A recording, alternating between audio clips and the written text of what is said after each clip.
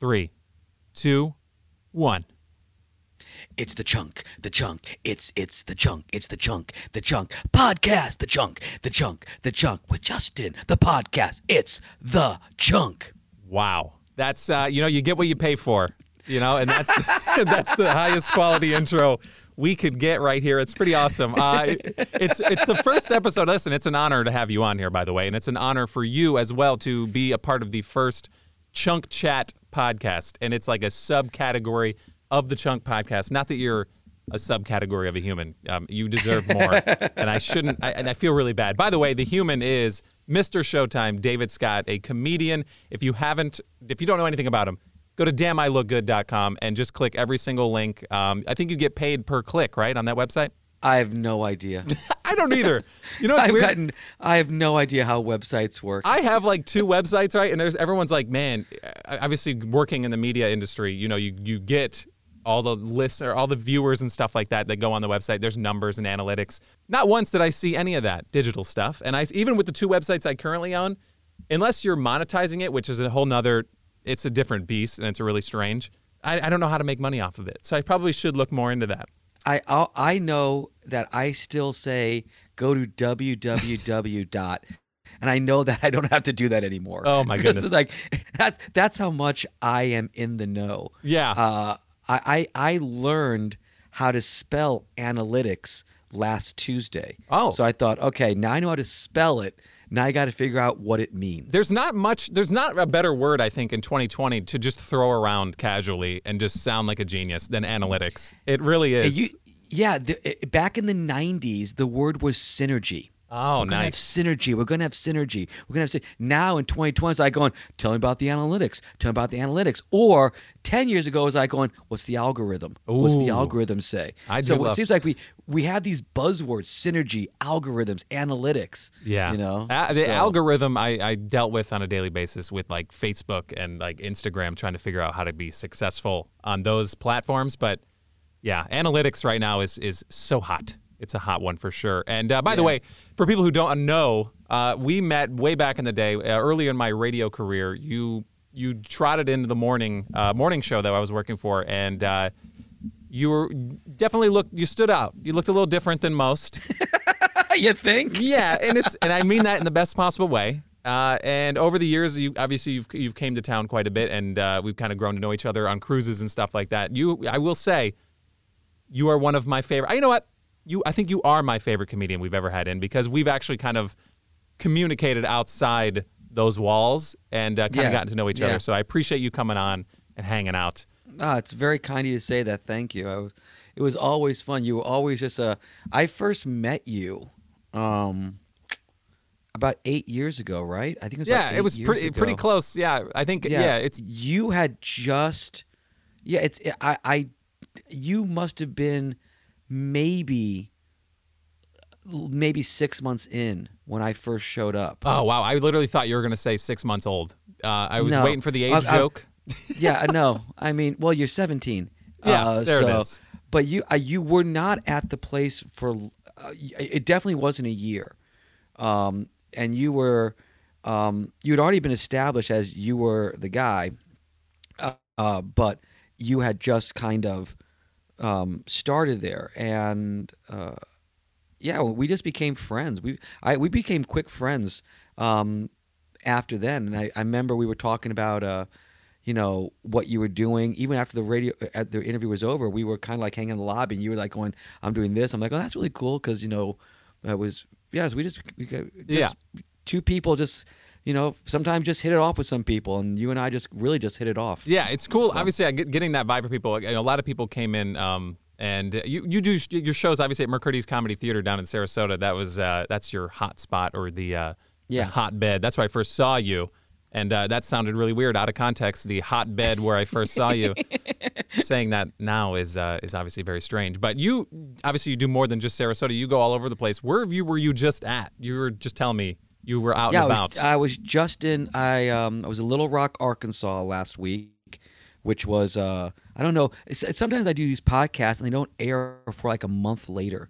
Oh, this one's going to go right up because I have a lot of time on my hands, friend. Don't you worry about that. I got time, man. This is going to go up probably later today.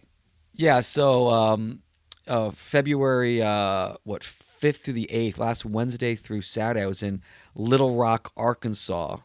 And the week before that, I was in Michigan.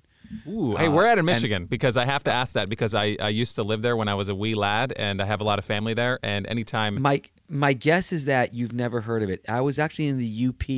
Oh, In Brimley. I was actually near Sault Ste. Marie. I actually could see the Canadian border. Okay. Where I was at a casino. I do a lot of casino work, a lot of casino shows. yeah, I do a lot of casino work too. It goes bad. Yeah, it's wrong casino work. Oh, okay.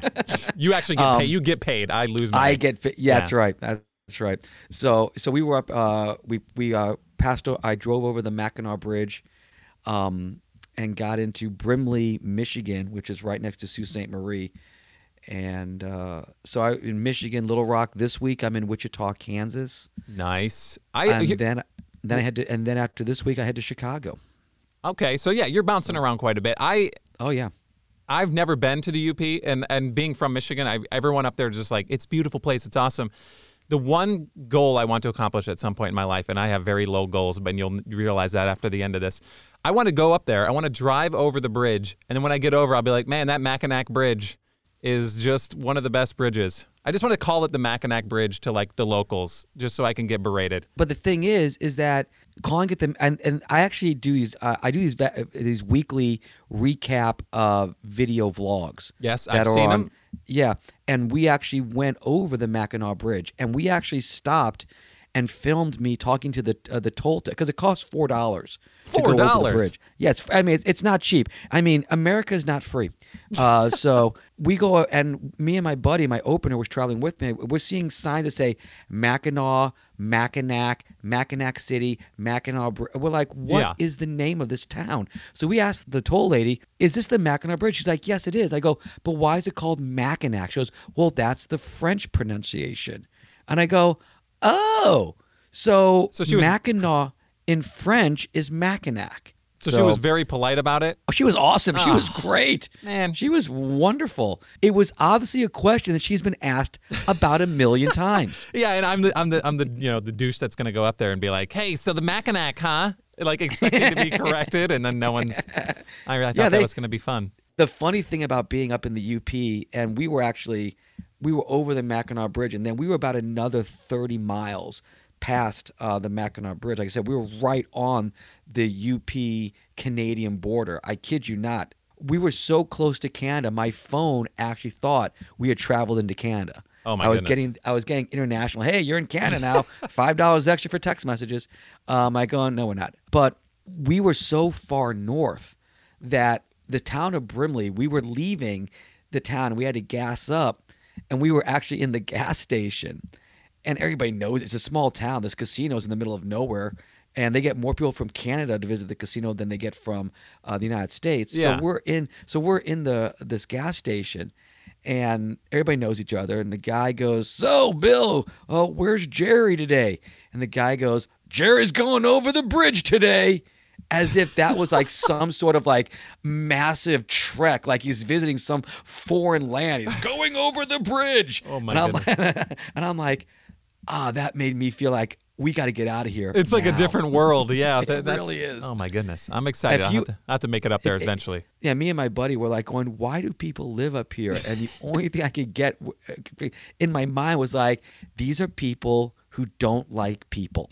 I want to be as far away from anybody as I possibly can, but yet still be able to go to the gas station and get a corn dog. That they want to be it's such an odd situation. It's like almost Alaska. It's like poor man's Alaska, right? Like instead of going through Canada all the way up there, you're like, this is about as detached as I could get from America, but still be in America and be cool. Yeah, that's a good analogy. If you were in the South, it would be going to the Florida Keys. You want to still be in America, but you want to be away from America. The Keys is like, it's still America, but we're sort of separated. And the UP is like the frozen version of the Keys. Okay. Yeah, it makes sense. You know what's weird, though? I've been in Florida for 18 years. And granted, I wasn't going to do this traveling when I was 10, but I've never been to the Keys. Not once. I've never made it down there. Well, you've got time on your hands now, brother. Yeah, okay, I get it. I get it. I should be making these trips. I don't know if we're allowed to say where you live because I don't want your fans to stalk you. Oh, go for it, man. Yeah. But where you live, there's a catamaran that takes a journey down to the Keys. I've heard of it. Yeah, you should do that. I should look into that. I mean, I'm sure it's probably the best way to go as opposed to dealing with the traffic because you literally have to drive all the way down to the other end of the coast to get in. Yeah. And you got to drive to Miami. You got to drive to Miami. Yeah, no one wants to do that. Oh, no. God, no. I did that for the cruise. Oh, yeah. Well, yeah. I was there. Yeah, take the catamaran. I mean, you've got to keep your wife happy. Just say, hey, we're going to a weekend. The Keys is glorious, by the way. Yeah. The Keys are lovely. I've heard it's really nice. I don't know. It just seems tough to do things down there. I don't know why. It just seems like there's just like not a lot of space. I don't know. I need my space. There's not an easy way out either, which also bothers me. If something goes down, you got to go down like this little like funnel back up the same way. Oh, yeah. That bothers me. Once you're there, yeah. So you're claustrophobic. I guess so. Yeah, it must be. Then you must have been going nuts on the cruise ship. That must have been driving you insane. One of my biggest fears, if not my biggest fear, is open water, right? And, and it is. I mean, granted, I don't have a lot of fears that like incapacitate me, but the idea of falling off a cruise ship out in the middle of the ocean is my worst nightmare. Like just watching the ship go away and just being like what is the open water? The movie Open Water terrified me. I don't like the concept of just being there alone with whatever's under you. You know what I mean? Like the ocean is just like I'd rather be shot out into outer space than just be there in the ocean like that. Wow, because outer space is so much worse. All right, I mean, it's just alone and like an abyss up there, but the ocean just terrifies me. I don't know why. I love whales; they're like my favorite animal, but I can't do the ocean, man. I don't know why. It's a weird feeling being on a cruise ship because you're on this massive engineered marvel. It makes no sense. It's like this city with this floating city with showers and food and running water and entertainment and casinos, but yet you look out the window and you're so small compared to the vast emptiness around you. You're on this gigantic ship, but in reality, you're like a tiny drop in the middle of this vast ocean. It's very weird. It's very humbling to realize just how much space there is in the world, and you don't realize it until you're like, wow, there's nothing wrong. There are times like I will be driving, like you're in Little Rock, or if I'm driving to Wichita, Kansas, or I'm driving to New Mexico, where you're driving on the highway and it's dark. I mean, like true darkness. Yeah. No ambient light, no street lights, no city lights, no nothing. And you can see the sky and you see every star and you actually see shooting stars all the time because they light up because there's no other light reflecting off them. It's humbling. It really is. The Earth is a fascinating place. But yes, the open water thing, like looking off and not seeing land, bothers me. Yeah, one of my least favorite things to do in the world is go on cruises. It's like for real. How many comedy tour things do you do on cruises? Do you do that often? I used to do them years ago. The only time I go on cruises now is when I'm hired by a radio station or something. Yeah. I guess I've done like 30 of them. I know other comedians have done hundreds, but I did 3 cruises and realized I hate this. So for you, like being an entertainer, I know that you're in like some weird quarters, right? Or you most of the time you don't get like a real cabin. No, you don't. You're down in the crew quarters, which is under the ship, you're underwater. Your cabin is underwater. There's no windows. There's no light. There's no escape. Oh my gosh! Is there at least internet? Something? There's internet, but you have to pay for it. What? Yeah, the crew has to pay for their own internet. There's nothing free. Even the crew has to pay for internet. That is depressing. It really is. And the isolation of a cruise ship when I'm performing is just, I can't handle it. I just don't like it. Yeah. So I would imagine that would be pretty lonely. And when I do the radio cruises, that's obviously different because I'm not a member of the crew. I'm actually considered a guest. So I can socialize. I can do whatever I want. That's pretty awesome. Have you ever, like, be honest, I won't tell any other like cruise lines, but have you ever actually socialized with guests when you weren't supposed to? No, because Absolutely not, because you will. They are very strict. Oh my goodness. You're not allowed to go to the casino. You're not allowed to go to the restaurants. You can go to the buffet, but you can't go during peak hours. If they come up and talk to you, that's one thing, but you can't go talk to them. And entertainers that do socialize and are caught are immediately fired and they're kicked off the boat. And I'm being serious when I say kicked off the boat. They're kicked off the boat no matter what port they're at, and they're given a plane ticket to go home. And that's if you're in Nassau, if you're in Bermuda, if you're Turks and Caicos, wherever you are kicked off the boat. They do not – the liability is so high. They don't want you on that ship. They'll just get rid of you. Who the hell do you talk to for the weeks on end while you're on the ship? Who do you talk to? Other employees, other people that are employed by other entertainers, other people that are technically employed by the cruise line. Yikes! I mean, I'm not, no offense to them. I'm sure they're great people, but yeah, I mean, that's obviously kind of it's very isolating. As a comedian, I'm not on the cruise ship months on end like these other ones are. Yeah.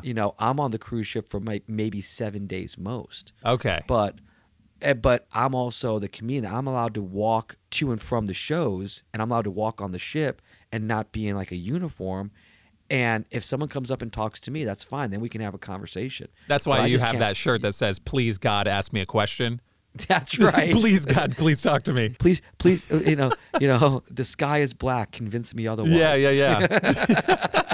Excuse me, sir. I don't think so. Oh, thank God. Oh my gosh, that's awesome. So obviously you travel a lot. So I'm curious to see like obviously you do a lot of your work on the weekends, like most comedians do. Weekend to weekend, in a 1 week span, what's the farthest you've ever had to travel, like from one spot to another? Well, I'm gonna correct you on one thing you said there, just so you understand, because I like talking about the nuts and bolts of the comedy industry. I don't work weekends. I work Wednesday through Saturday. Like Little Rock was Wednesday, Thursday, Friday, Saturday. I'm not just doing Friday and Saturday shows. These are full week shows. Okay, now, that's my fault. Recently, no. It is those. To be fair, my weekend starts on Monday. Yeah, my weekend usually like today.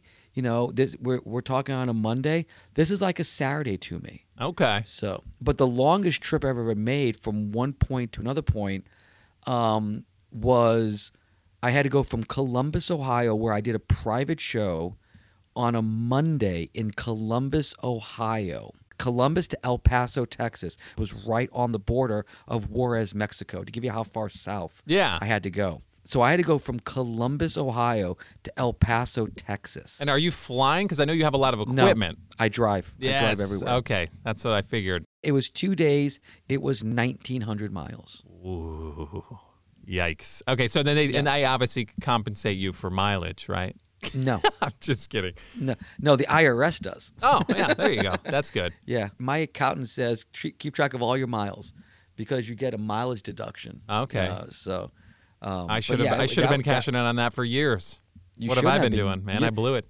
Yeah, you blew it. You could have gotten back a return and an actual substantial $18. Hey, listen, that's like a week's pay for me. All right, it's damn good money. And I'll stop asking you questions about traveling because I don't know why I'm so hung up on this. Care. I'm just fascinated with the day to day and like how you're moving around the country. What's the farthest west you've gone? Because with me, it's pathetic. Like I've only gone north and south, really on the eastern seaboard. The farthest west I've gone is like New Orleans. Oh wow, it's pretty pathetic, man. Yeah, the farthest I've gone is west. I mean, Alaska is the farthest west I've gone, if you want to consider that west. I didn't drive that, but the farthest drive I went west was San Francisco. Okay.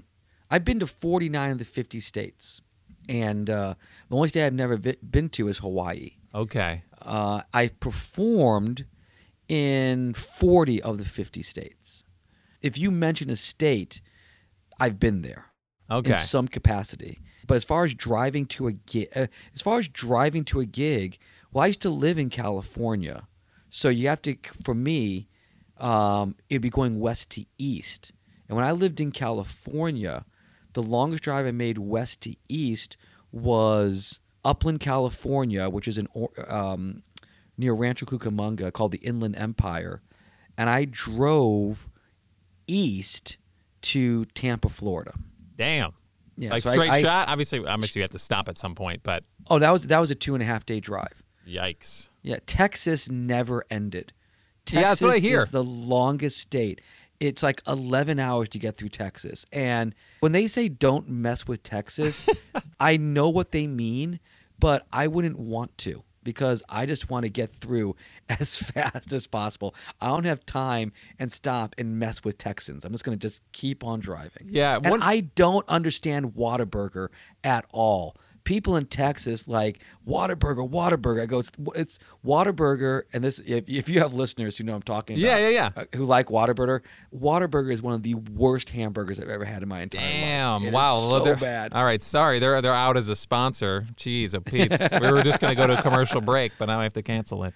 Yeah, well, I'm sorry. I'll send you the $15. There's like a million burger places out there, man. It's like it's unbelievable. If I'm picking, I mean, I'm a big fan of Freddy's. I don't know if you ever had Freddy's. They're pretty solid. Oh, sure, yeah. That's got pretty great solid. fries. Oh, yeah. Skinny fries. I'm a Yeah. big fan of the Freddy. Okay, we don't Yeah, have to go off into the food tangent here.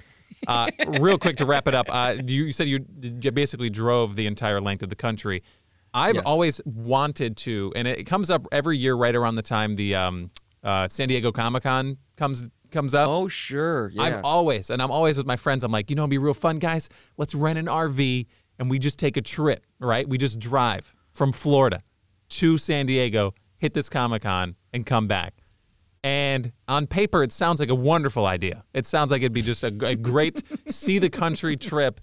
But the more I see, and especially stories like you driving through Texas, it's just kind of like a nauseatingly boring drive. Would you say that there's moments where it's kind of worth it? Like the first time you did it, were you like, oh, this is kind of cool? Oh, God, yeah. First time I did it was beautiful. Okay. The first time you see the painted desert, or the first time you drive by Deadwood, South Dakota, or Mount Rushmore, or you see the Arizona Mesa Desert, it's stunning. The first time I drove into Las Vegas at night was the most amazing sight. Yeah. The first time I drove into New York, and you see the skyscrapers, you see the city skyline. It's awesome. I would absolutely. You could never get back that first experience. But to this day, I will only drive to Las Vegas if I know I'm going to arrive at night, because I love that view. Because you're in the middle of nowhere. If you're coming from the west or you're coming from the east, doesn't matter which direction you're coming from, or the north or the south, it doesn't matter. There's nothing around Las Vegas. Nothing. Has anyone ever seen Vegas in the daylight? Is that even a thing? Well, yeah, it's not as exciting. Oh, It's okay. like that's like Clearwater. Okay. But when you drive in at night, it comes out of nowhere. Vegas is in a bowl. Yeah. It's not up high. It's actually in a sunken in bowl. So when you're driving, you don't see it because it's surrounded by mountains, or some type of natural structure. So you literally have to drive up, and then you go over like a mound, and then boom, there's Vegas. That's pretty sweet. And it's like this mecca. It's like just like whoa, and it never gets boring. It never gets boring. I keep saying I'm going to go to Vegas, and I keep not going, but it's okay. I still have time, and I'll be saying that every year till I'm 60. I still have time. I can make it to Vegas. I think everybody should go to Vegas once in their life. Yeah. At least once. Everyone says what happens there stays there. All that nonsense. It gets weird and all that stuff. I've seen The Hangover, which it's pretty funny. The following 2 movies weren't as good, but whatever. I do want to go there. I think it'd be fun to just go there and see the sights. And from what I understand, there's a time limit. Like you go there and you should stay like max like 3 days, 4 days. 3 days. Like a weekend. Yeah, no, don't go on the weekends. No. The weekend's the worst time to go. But leave on a Tuesday. Go there on a Tuesday. Leave, Thursday night. Okay, just get Friday or Friday morning. 3 days max. That's the Vegas. It can get pretty exhausting, from what I understand, and I've heard some weird stories. It's sensory overload. You always hear about New York is a city that doesn't sleep. That's not true. Vegas never shuts down. Because you have people who are coming in from Australia and South Korea and China and Japan and Saudi Arabia, and they're on a different time schedule. Yeah. And so they fly in. Vegas like going, hey, it's 8:00 at night, but for you, it's 8:00 in the morning. You absolutely can have breakfast, So it never stops. 4:00 in the morning when most people are sleeping, people from Australia are like, we own this town. And there are things to do at 4:00 in the morning in Las Vegas. There are shows. There are events. There are things that you can do because Vegas knows that this is a worldwide destination. That's pretty sweet. Yeah, I'm going to make it there eventually. And when I do, obviously, I'll reach out to you and let you know I made it. Oh, sure. I made it there and I came back hopefully alive and without a tattoo or another wife. Yeah. I'll tell you where not to go. Okay. All right. It's like when friends go to New Orleans, they go, okay, don't go here. Yeah. Oh, it's weird. I don't want to offend anybody who likes New Orleans, but I was not a fan. I went there. It smells weird. Oh, does it smell weird? It smells so bad. It's very odd. So bad. I came into it just so hyped. I was like, New Orleans, man, this is going to be awesome. I've heard so many cool things. I can't wait to see everything. And in a matter of maybe a half hour, I felt like I had seen it all. It's very small. And it's super, a lot of super small. A lot of the same stuff, man. It's like there wasn't much going on, other than drinking, which I guess as somebody who doesn't really drink, it's not really. It wasn't really a place for me. I don't drink either. So going to places that where their main selling point is drinking, that holds no interest to me. That's why So it's like I don't give a shit. They're like, what do you mean, man? What do you mean? New Orleans is awesome, man. I got hammered there, and I'm like, okay, that's pretty cool. I did have like beignets. I did get the beignets, whatever you want to call them. Mackinac, whatever.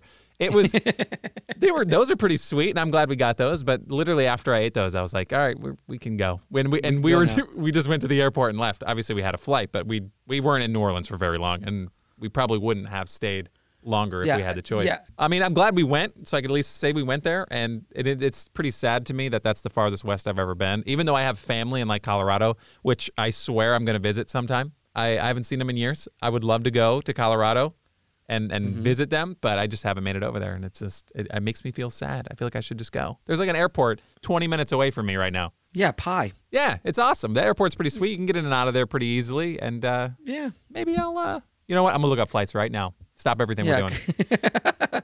Yeah, you still have the ability to check out the world and see things, and your wife is an adventurous person as well. So you guys got to, I'm fortunate in the fact that my career takes me around the world and takes me to great places that I would never be able to go to if I was like a CPA or a manager at Kohl's. Oh, yeah. Hey, man. So I consider myself lucky, and I understand that traveling is difficult for most people because they have jobs and families and commitments, and my job is to travel. So when you do travel, you got to pick the right places and places you're going to really enjoy. Yeah, my wife Kristen, she's been to Europe twice already, and is like, we got to go to Europe. And I'm like, okay, well, you've already been, and I do want to go, but I was like, you kind of already been. Maybe we could do something different. But I do want to go to Europe, obviously, at some point.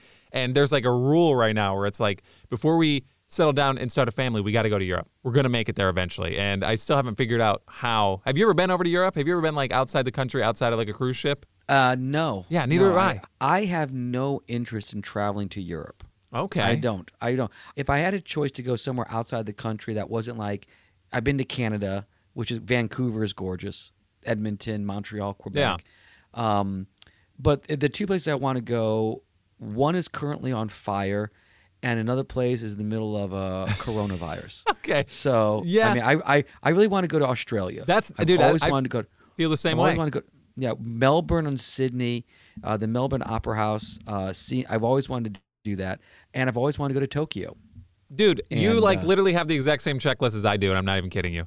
I swear to God, that's exactly what I wanted to do. I was like, those were two on my list. Outside of, obviously, Europe was one of the main things on our list of travel. We have a bucket list, travel list. And Australia and Tokyo, Japan. I don't even know why Tokyo, Japan. It just seems like it'd be a really cool, different culture. Obviously, everything's totally different over there, and I just want to see it and experience it. I think it'd be pretty sweet. Yeah, so. I want to experience Tokyo the way people in Tokyo want to experience New York City. Yeah. I think people from around the world go to New York City to see Times Square and the excitement and the energy. I think I want to go to Tokyo to experience that kind of energy because I've been, I was born in New York. I'm a New Yorker, so yeah. when I took my daughter to New York for the very first time, she fell in love with the place. And we've gone back, and she loves NYC.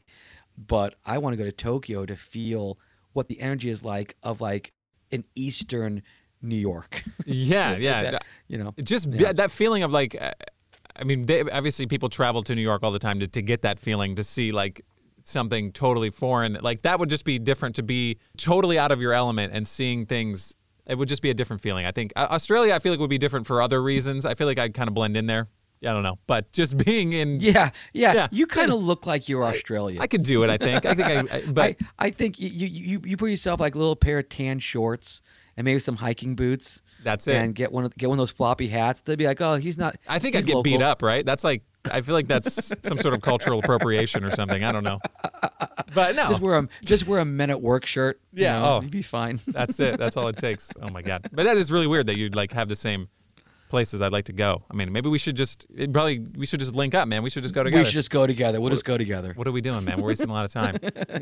Another cool thing about you, and I'm sure that I could go all day, man. Your hair, your outfits, they're fantastic. Guinness Book of World Records. This is another thing that fascinates me.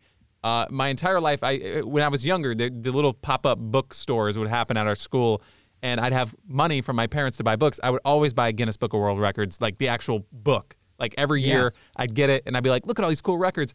I wanted to be in this, and I have done absolutely nothing to make any of that happen. Look, I'm just, eventually, maybe I'll find something attainable and go for it, or something within my wheelhouse that I feel like nowadays people are just doing like oddly specific things and just calling them up and being like, hey, man, I'm the first man to stand on the toilet rim with my left foot while also singing I don't know, Mariah Carey song. Yeah. If that's a record. You're not wrong. You're not wrong. That's kind of what's happened. It's really weird. So, wrong. but you have the record right now, and as I'm reading this right off the record book, Interwebs, longest stand-up comedy show by an individual at 40 hours and 8 minutes. I have a couple questions. First off, what was the prior record? Like when you saw, did you do any research? 38 hours and 6 minutes was the prior record. Okay. So you crushed it by about 2 hours. Pretty solid. Yeah, give or take. Yeah, that's pretty solid. So my question to you is, when you're doing this, what were the stipulations? Like, I mean, obviously I know that they always have like, you can only drink water once an hour. Like, you know what I mean? Like you only get a bathroom break once a year. Like, how does that work? Yeah, to set a legitimate Guinness Book of World Records, you actually have to petition Guinness to do it. You can't just do something and then call Guinness and say, hey, I did this. That's not how Guinness works. And that was the first thing we learned, is that we had to petition Guinness because we learned that someone actually, the whole thing started as a joke. I was in Chattanooga, Tennessee. The radio station does the 11 to 3 a.m. shift broadcast live from the comedy club. It was very odd. Yeah. And they would interview the comics after they got off the stage, after the late show. And it was late show Saturday. I had just done like an hour and 12 minutes or something. And I was being interviewed, and the guy goes, man, that was one of the longest show I've ever seen. What's the longest show you've ever done? And I go, I think about 2 hours. He goes, man, I can't imagine that you doing a 2-hour show. That's got to be the Guinness Book of World Records. And the guy goes, hey, look up the record for longest stand-up comedy show. And the guy goes, yeah, it's 38 hours and 6 minutes. And and as a joke, I go, yeah, I could probably beat that. And word got out that I said I could beat it, and all of a sudden we're like going, wait a second, we could actually do this. We could actually beat this record. And I actually put together a team, me and 3 other people. We put together this team, and we spent 6 months getting ready for this event. But the first 2 months was getting Guinness to approve it. We had petitioned them, telling them what we're going to do, how we're going to do it, and they sent back a rule book, and I kid you not, oh my God, that was an 1.5 inches thick. Yikes. Of rules.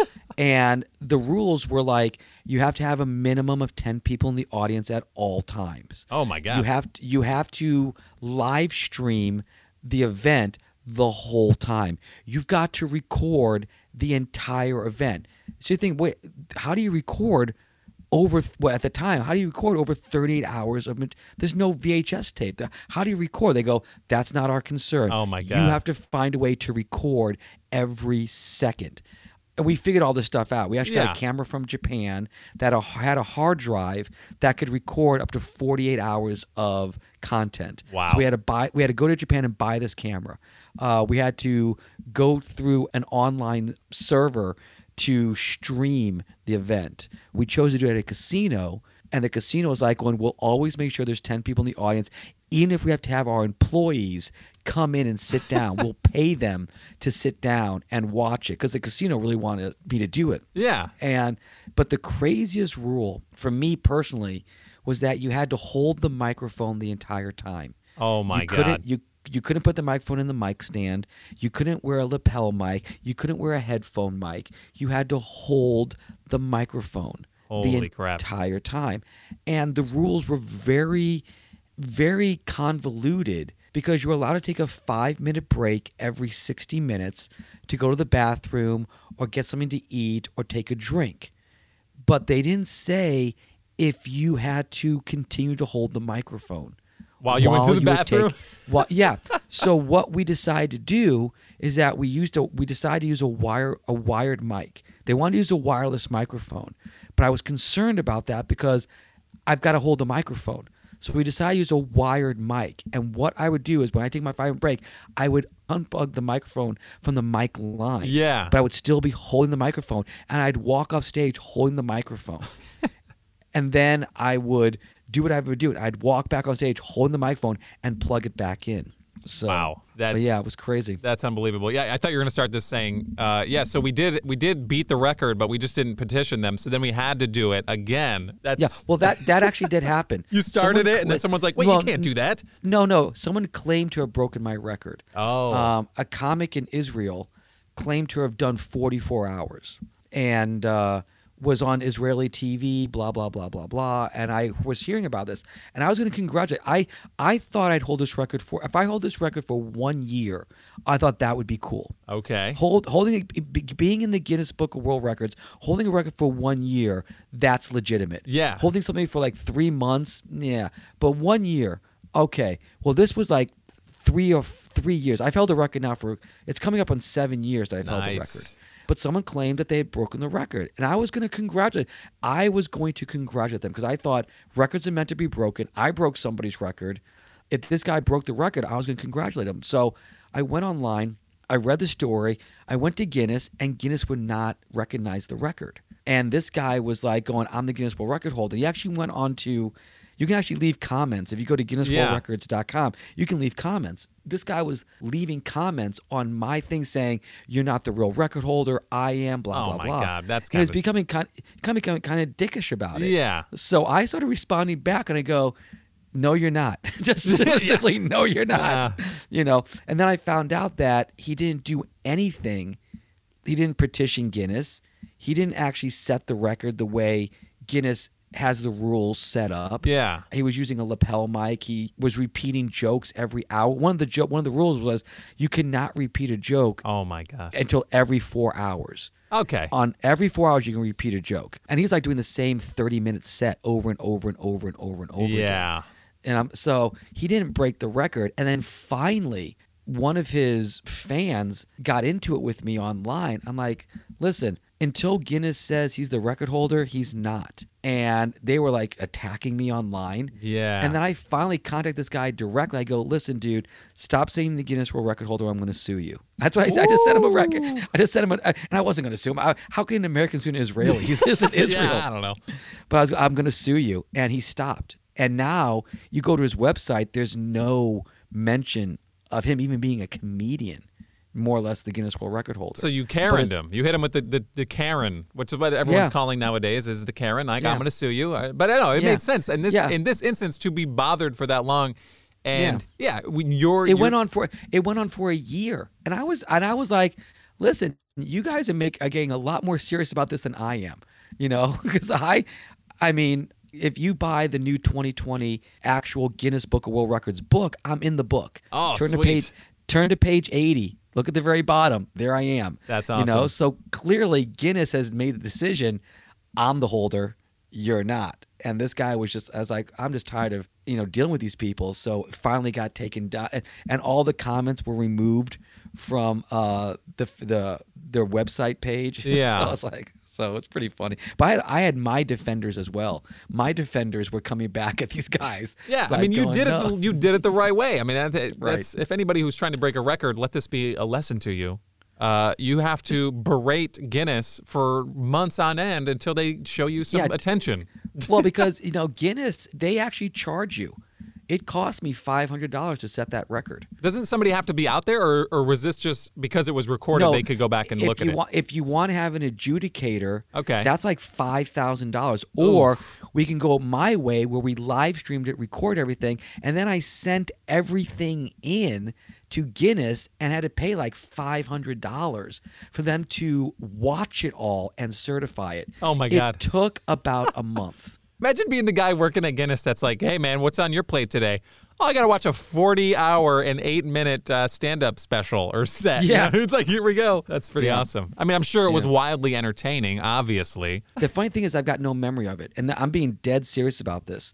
People ask me, what do I remember about the performance? I remember how I opened the show. I remember how I ended the show.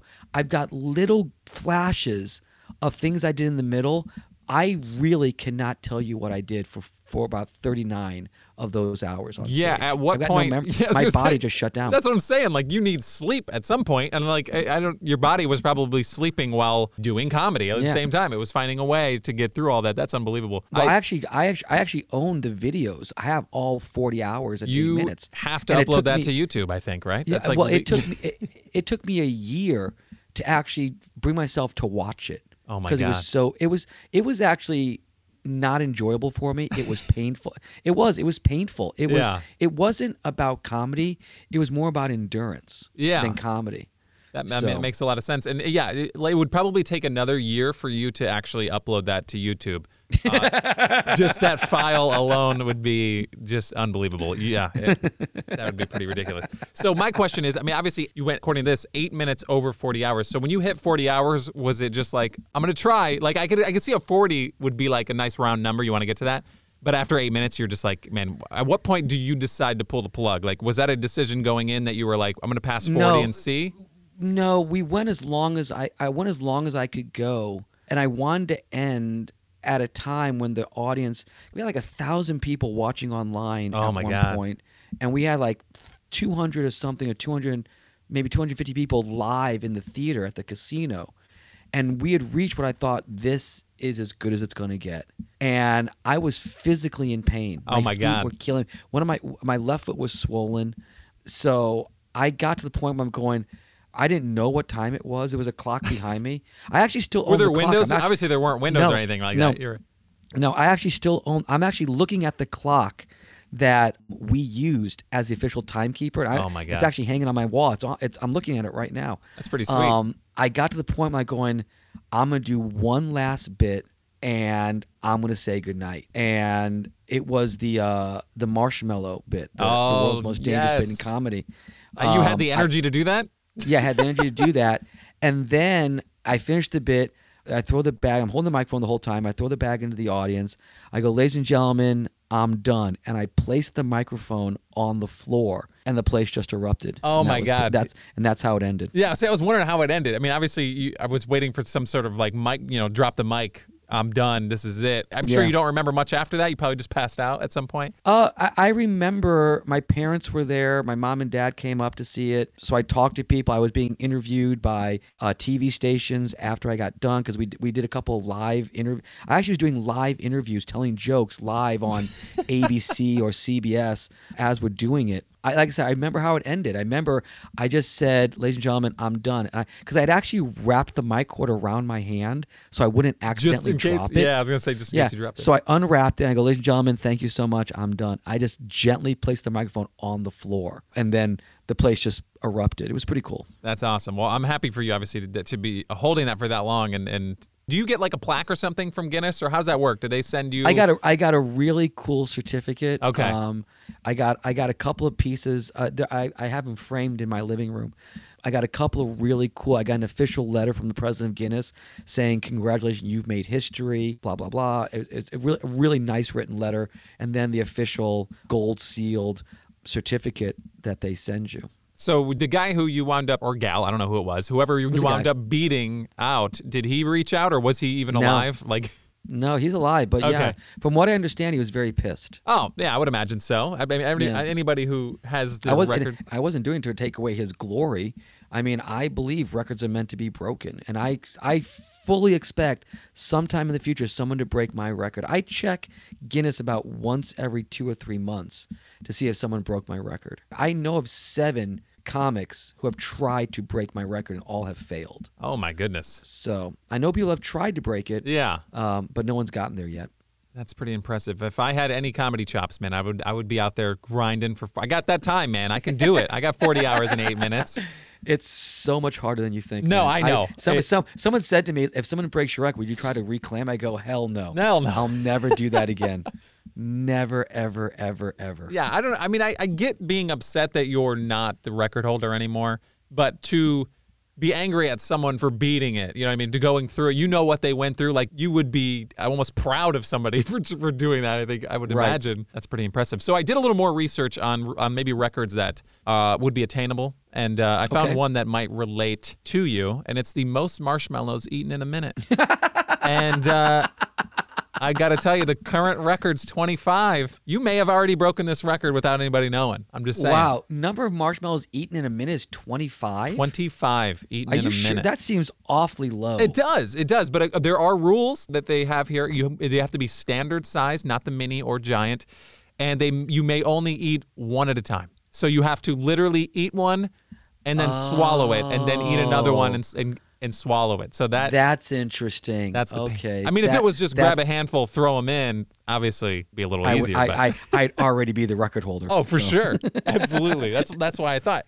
So now I'm thinking, I mean, that's like what, about 2.2 seconds per marshmallow to swallow. You'd have to like almost swallow them whole, right? There's no chewing involved. You'd almost have to swallow them whole. And they're dry on the outside. I don't know. It all depends. So, actually, some marshmallows aren't. I've learned over the years that marshmallows are actually made differently. Like the Stay Puft marshmallows actually have a coating on them that makes them so they don't break up as fast. Okay. You put them in like hot chocolate, they don't just disintegrate. They actually stay solid. And there are some marshmallows that don't have that coating that as soon as you like put them in hot chocolate, they start disintegrating immediately. Interesting. Yeah, I actually found out that there are certain marshmallows that are really bad for me when I do the world's most dangerous bit in comedy. Yeah. Because they start like disintegrating in my mouth. And then, you're literally trying not to die. Are you a fan of marshmallows? Like, do you eat them casually? Hate them. Hate them so much. Oh my god. Oh my god, I hate marshmallows. Wow. With the fiery passion of 1,000 suns. Something 25. Now I'm actually kind of curious about trying it. It really does seems like it's doable. Yeah, it's like I think the saltine record was 10 in a minute for saltines, but that is like, those things are like designed to dry your mouth out. Yeah. Yeah. I'm assuming that you're not allowed to drink anything. No. It's got to be straight. Yeah. They're not. Even with this marshmallow thing, there's no drinking allowed during any attempt. So and the thing about the marshmallows is that they fill you up very quickly. Yeah. People don't realize how quick marshmallows fill you up. Yeah. Now I'm actually kind of curious about trying that. Yeah. See, that's what I do is I'll go through Guinness and I'll be like, man, I'd like to give that one a shot, and then I just never do it. But that was one that I thought maybe would be in your wheelhouse, or at least maybe. I eat marshmallows. I don't mind marshmallows. So maybe I'll go to the kitchen and I'll try a few. Yeah, you should just try see how many marshmallows can you just eat in a minute without trying? Yes, just like, casually. I ate 10. All right. right. I'd probably be I've got to somehow figure out how to eat 15 more. I would very likely be on the verge of throwing up after about 10. In under a minute, like I like to pace myself a little bit, or at least put them in some sort of, like you said, hot chocolate. But, to just before I let you go, obviously this was supposed to be a chat, not a full on. I didn't want to hold you for this long, but I appreciate you hanging around. I'm loving this, man. It's having a blast. The chunk, it's kind of like this thing I built. It's sports, it's entertainment, it's gaming. It's way Are we going to talk about John Jones and Reyes? Are we going to even talk about it? Are you big into UFC? No, but I follow sports really closely. Okay. All right. Did you ever heard of? And I saw the fight. Okay. Was it very long? I don't even know. 25 minutes. 25 minutes. Okay, so it was a decent little slobber Yeah, knocker. it went all 5 rounds, and I don't know why everybody thinks that fight was close. I thought Jones won the fight handily. So, but I feel like every time, even if it's like not a knockout, but anytime it's decided by the officials, it's like they always. Somebody always thinks that they got it wrong, but you did watch the Super Bowl, obviously, right? No, You didn't watch the Super Bowl? didn't watch 1 second of the Super Bowl. Oh my I was goodness! I was literally traveling. Oh, I guess was that makes sense. Yeah. I was Sunday was a travel day for me. I really didn't care about either team. I had no dog in the fight. Yeah. I mean, if you put a gun to my head, I was pulling for San Francisco. I thought San Francisco was the better team, and honestly, for 55 minutes they were the better team. Absolutely. Yeah, and that's the thing about obviously Kansas City. They could literally, they could score 20 like they did 21 points in like 6 minutes. Yeah, they're that kind of team. But yeah, I think they are the better team. They were all year long. But I did pick the 49ers. I just thought their defense was good. But anyway, so do you have like favorite sports teams, or are you just kind of like you just watch good games? When I was younger, I used to follow players, not teams. I would follow a player like Charles Barkley. I was a big Charles Barkley fan. I followed him from Auburn to Philadelphia to Phoenix to Houston, but I was never like a fan of those teams per se. When I was a kid, I loved Lou Brock. I mean, that's probably a name you don't even remember. I have no idea, sir. He used to be he was a baseball player. He was the all-time steal leader before Ricky Henderson broke it. I loved Lou Brock. As a kid, loved Terry Swan of the Pittsburgh Steelers. Wanted to emulate those acrobatic catches that he would make. Huge fan of John McEnroe. I actually got a chance to meet John McEnroe and interview him. What? Yeah, back in '94, after an exhibition match with Mats Wilander, I got a chance to talk to him and interview him. It's awesome. So yeah, I like athletes. I don't like teams. Okay, that's pretty cool. Yeah, see, I'm like a Celtics fan. I don't know. I moved around a lot when I was a kid, so I just kind of took things from everywhere. So I'm a Celtics fan. I'm a Green Bay Packers fan. I am a Michigan Wolverines like college fan. It's really strange. I've got like ties to all those areas, and I've just kind of taken that in. But I do have a friend, a couple friends actually, that do follow players, but they're like it's not really following. It's like a cult following where like if the player beats my team, they'll talk trash, and I'm like, wait a minute. All right, you're gonna follow LeBron James around every basketball team, right? And then every time he wins, because he's the best player in the world, every time he wins, you're gonna talk crap. I don't know. That bothers me. But as long as you like truly appreciate the player and are like watching it because they get you involved in the game or the sport, I think that's cool. But if you're talking trash to other people because your favorite player is the best player, you know what I mean? I don't know. That's where it gets a little weird for me. I'm weird about like fanhood. Yeah, you want to cause controversy. I think LeBron is one of the most overrated basketball players in history. My God, hot take. That's a hot take. That's probably one of the hottest takes I think I've ever heard in my life. Look I get it. He's really good, and I went for the first he's good. Oh, he's good. 10 years of his career, or maybe even 8 years of his career. He was obviously being a Celtics fan. I didn't like him. I didn't appreciate him. Now I'm to the point where it's like the end of his career. Right. I'm just appreciating everything he's done. He's been really good, and I'll give him. Yeah, he's been good. He's been one of the top 10 basketball players of in his time, but he can't win a championship unless he's got like 3 other all-stars around him. Yeah, I look it. Look how bad the Lakers were last year. Look how bad they were. Yeah. Now they get Anthony Davis. They got Kuzma. They got some all-stars, and all of a sudden, they're great. It's not because of LeBron. It's because of everybody else around LeBron. Yeah. Anthony Davis. LeBron could not win a championship until he hooked up with Dwayne Wade and Chris Bosh. Yeah. All right. And then he couldn't win a championship in Cleveland until he got Kyrie Irving and Kevin Love. And he couldn't win a championship in L.A. He still hasn't won yet. Yeah. But now he's got Anthony Davis. So, I don't want you to put me in a position where I'm going to have to defend LeBron James because that's like one of my least favorite things to do. But I'm not saying he's not a great player. No. I'm not saying he's not a great player. I'm just saying that to me, you look at the greats. They didn't need all-stars around them. Yeah, it's tough. The NBA right now is really weird like that, where it's like everyone's a friend and they want to join up together and like they want which I'm fine with, by the way. I'm totally fine with that. I am totally against, I think players should be making as much money as they possibly can. They should be teaming up. They should be forming super teams. Yeah. I am a big fan of that because I think owners have been taking a lot of credit. They all have money, so yeah, this is their team, it's their money. But I think it's finally time for the players to go, listen, they're coming to see me. They're not coming to see the owner of the Milwaukee Bucks. Yeah. No one's paying $400 to see the owner of the Milwaukee Bucks. Well, unless it's Aaron Rodgers, which I believe he is like co-owner. Not co-owner. He's got like a share, I think, of the Milwaukee Bucks. That's nonsense. Yeah. It's like they got a bunch of money. They're like, let me get like a piece. So like I'm on the title. I mean, Aaron Rodgers owns like 0.2% of the Milwaukee Bucks, but he's an owner. The other categories, real quick, before we get out of here, movies. I don't want to say your all-time favorite movie. I hate when people ask me that because it's hard to just pick one. But like, if you had a few movies, like if you wanted to watch a movie, what were you going to pop in right now? You could pop in any movie to watch. Probably movies you guys haven't heard about. Tremors with Kevin Bacon. Oh, I've heard of it. Real Genius with Val Kilmer.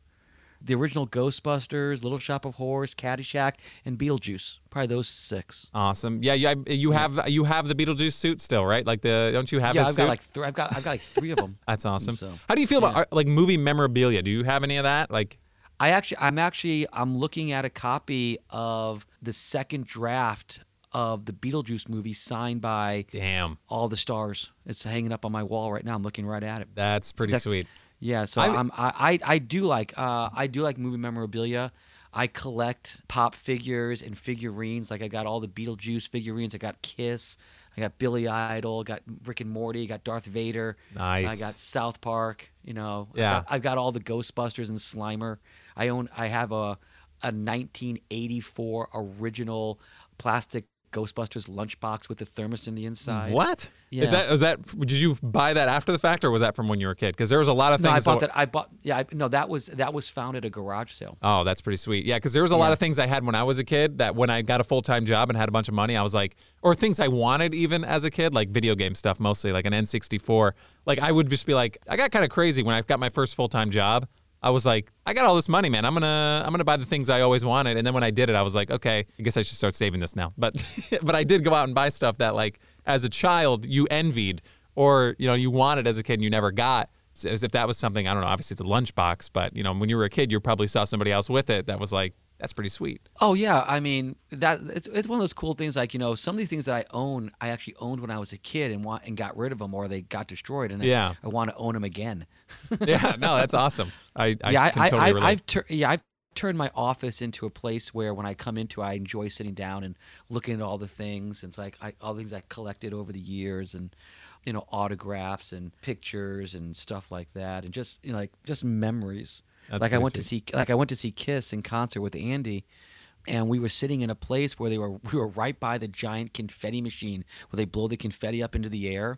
We were literally right. It was right behind us. Nice. And and we were pretty close to where Paul Stanley comes out and flies into the audience. So, when the confetti goes off, I grab a whole bunch of the confetti, and I put it in my pocket, and I say the tickets. So I take the confetti, I take the ticket stubs, and I put them in a frame, and I put them on the wall. Oh, so that's pretty sweet. Hey, this is the literal confetti from the Kiss concert. That's awesome. My wife just did that with like a Jonas Brothers concert, which is not the same as Kiss. It's not the same as Kiss, but she went to a Jonas Brothers concert, grabbed the confetti. Knowing your wife the way I know her, I can so see her going to a Jonas Brothers concert. Yeah, she loved it. That just seems like absolutely right up her alley. Yes. Well, what's funny is we went to the Backstreet Boys concert in Orlando, and we went and checked that out, and I was cool with going to that because I was like, Backstreet Boys, they're throwback. I kind of grew up my sister listening to Backstreet Boys all the time. I was kind of in that wheelhouse. I get it. The Jonas Brothers, though, I was like, nah, you're going to have to find a friend for that one. I wasn't... you probably should go with somebody who might appreciate it. You have fun at the Jonas Brothers concert. Yeah. And she did. You don't want this 6'4" guy just sitting down in the chair next to you. Yeah, it was weird for me. I didn't mind, hanging out, rolling video on the Backstreet Boys, which is, it still sounds weird saying it, but they were actually pretty good. They held together nicely, I guess I should say. So they're good. But the Jonas Brothers, she did the same thing though. There's like a pile of confetti on her dresser that still falls on the floor. Like there's no organization. They probably should be put in like a baggie or something. But every day I'm like, what's going on with this? Like, are we gonna do something with this? So don't you touch it! Don't you touch it! Yeah, I was like, I don't know what you want me to do with this. So I guess I should let her know. get the ticket stubs, find a frame, put it in there, enjoy this memory. Please get it off my dresser. That's probably the best way to go about it. But I will say, the Chunk Podcast Network. I'm trying to build a little baby network of podcasts because this is obviously too broad of a spectrum, just trying to cover, video games, sports, and entertainment. So I'm going for a couple other podcasts, one of which is called the Movie Propcast. And it will be, and I've actually recorded one already almost a year ago, and I haven't finished or decided where I'm going to post it. But I'll have to bring you back on for something like that. Basically, it is, we watch a movie, right? Not together, or unless you want to. I mean, we can meet up and watch a movie. That's fine. But we watch a movie, and then afterwards we talk about the movie, and we discuss the movie props that you would most like to own from that movie, like the most iconic props from the movie. Yeah, and that's cool. Yeah, I'm going to start doing more of that. Obviously, like I said, I got a lot more time on my hands now recently. Like I said, when I come back to Sarasota in that area, I'll be there a couple days beforehand, a couple days afterwards. We can get together. We can sit down and watch a movie and have a conversation. All right, man. So I'm down to clown. Yeah. So I appreciate you coming on. Obviously, we need to give you some social media shout outs. Your website obviously we haven't done that once, man. Well, Damn it. Actually, the website, I've got a couple different websites, but the one is alwaysaskformore.com. Oh. And that links in with damilookgood.com. Damilookgood.com. But always ask for more. I'm currently on the Always Ask for More tour. Yeah. That started in January, so that's what I'm doing right now. And social media, as you know, because we've had this conversation. Yeah. I'm trying to figure out how to use Instagram. Hey, you're getting better, man. You're getting better. I see you working out there, using the IGTV a lot. I'm a big fan of the IGTV extended videos. I'm trying to figure it out. I'm trying to get people to use it. I'm finally using the IG stories. Yeah. I seem to get more views. Like if I post something on my feed, it gets like 25 likes. But if I post something on the stories, it gets like 125. It goes out. I mean, everybody can see it. The feed is a different beast. When the stories just sit at the top, and people can just thumb through them real quick. They get a lot more exposure, definitely that way. So. Yeah. So if any of your followers, it's at I am Mr. Showtime David Scott, and Facebook is at I am Mr. Showtime. So check it out. Give them a like. Hit them with the follow, and obviously you can follow the Chunk at the Chunk Pod on pretty much any social media that's out there. And I'm also on YouTube, but that's always the YouTube is always ask for more. Okay. And I just posted a video like 2 days ago, and it's got 0 views. So yeah, YouTube is such a strange beast, dude. I hate it. It's so fascinating that they're getting like a babillion uploads a day. And I understand it. It's so tough to, like, obviously this is kind of inside YouTube, but when you upload videos, there's keywords, there's all these like different things. And like we said, one of the hot words from the beginning of this podcast, there's a weird algorithm that I just haven't figured out yet with YouTube. And I guess it's just throw your crap up and hope somebody finds it. Yeah, is really the way to go about it. Yeah. But anyway, it's been good talking to you, man. It's always a pleasure. I'm glad you were able to do this, and we should definitely do this more in the future. We'll be in touch for sure. That'll be a lot of fun. It was a great time. Thank you. I appreciate you. You obviously played us in. I don't want to ask for too much, but I'd like to ask for more. You said, man. You want the outro song? If I could get a little outro for us, I think it'd be perfect. All right, hang on. All right, man. Give me a countdown. Give me a 3, 2, 1. All right, man. Let's do this in 3, 2, 1.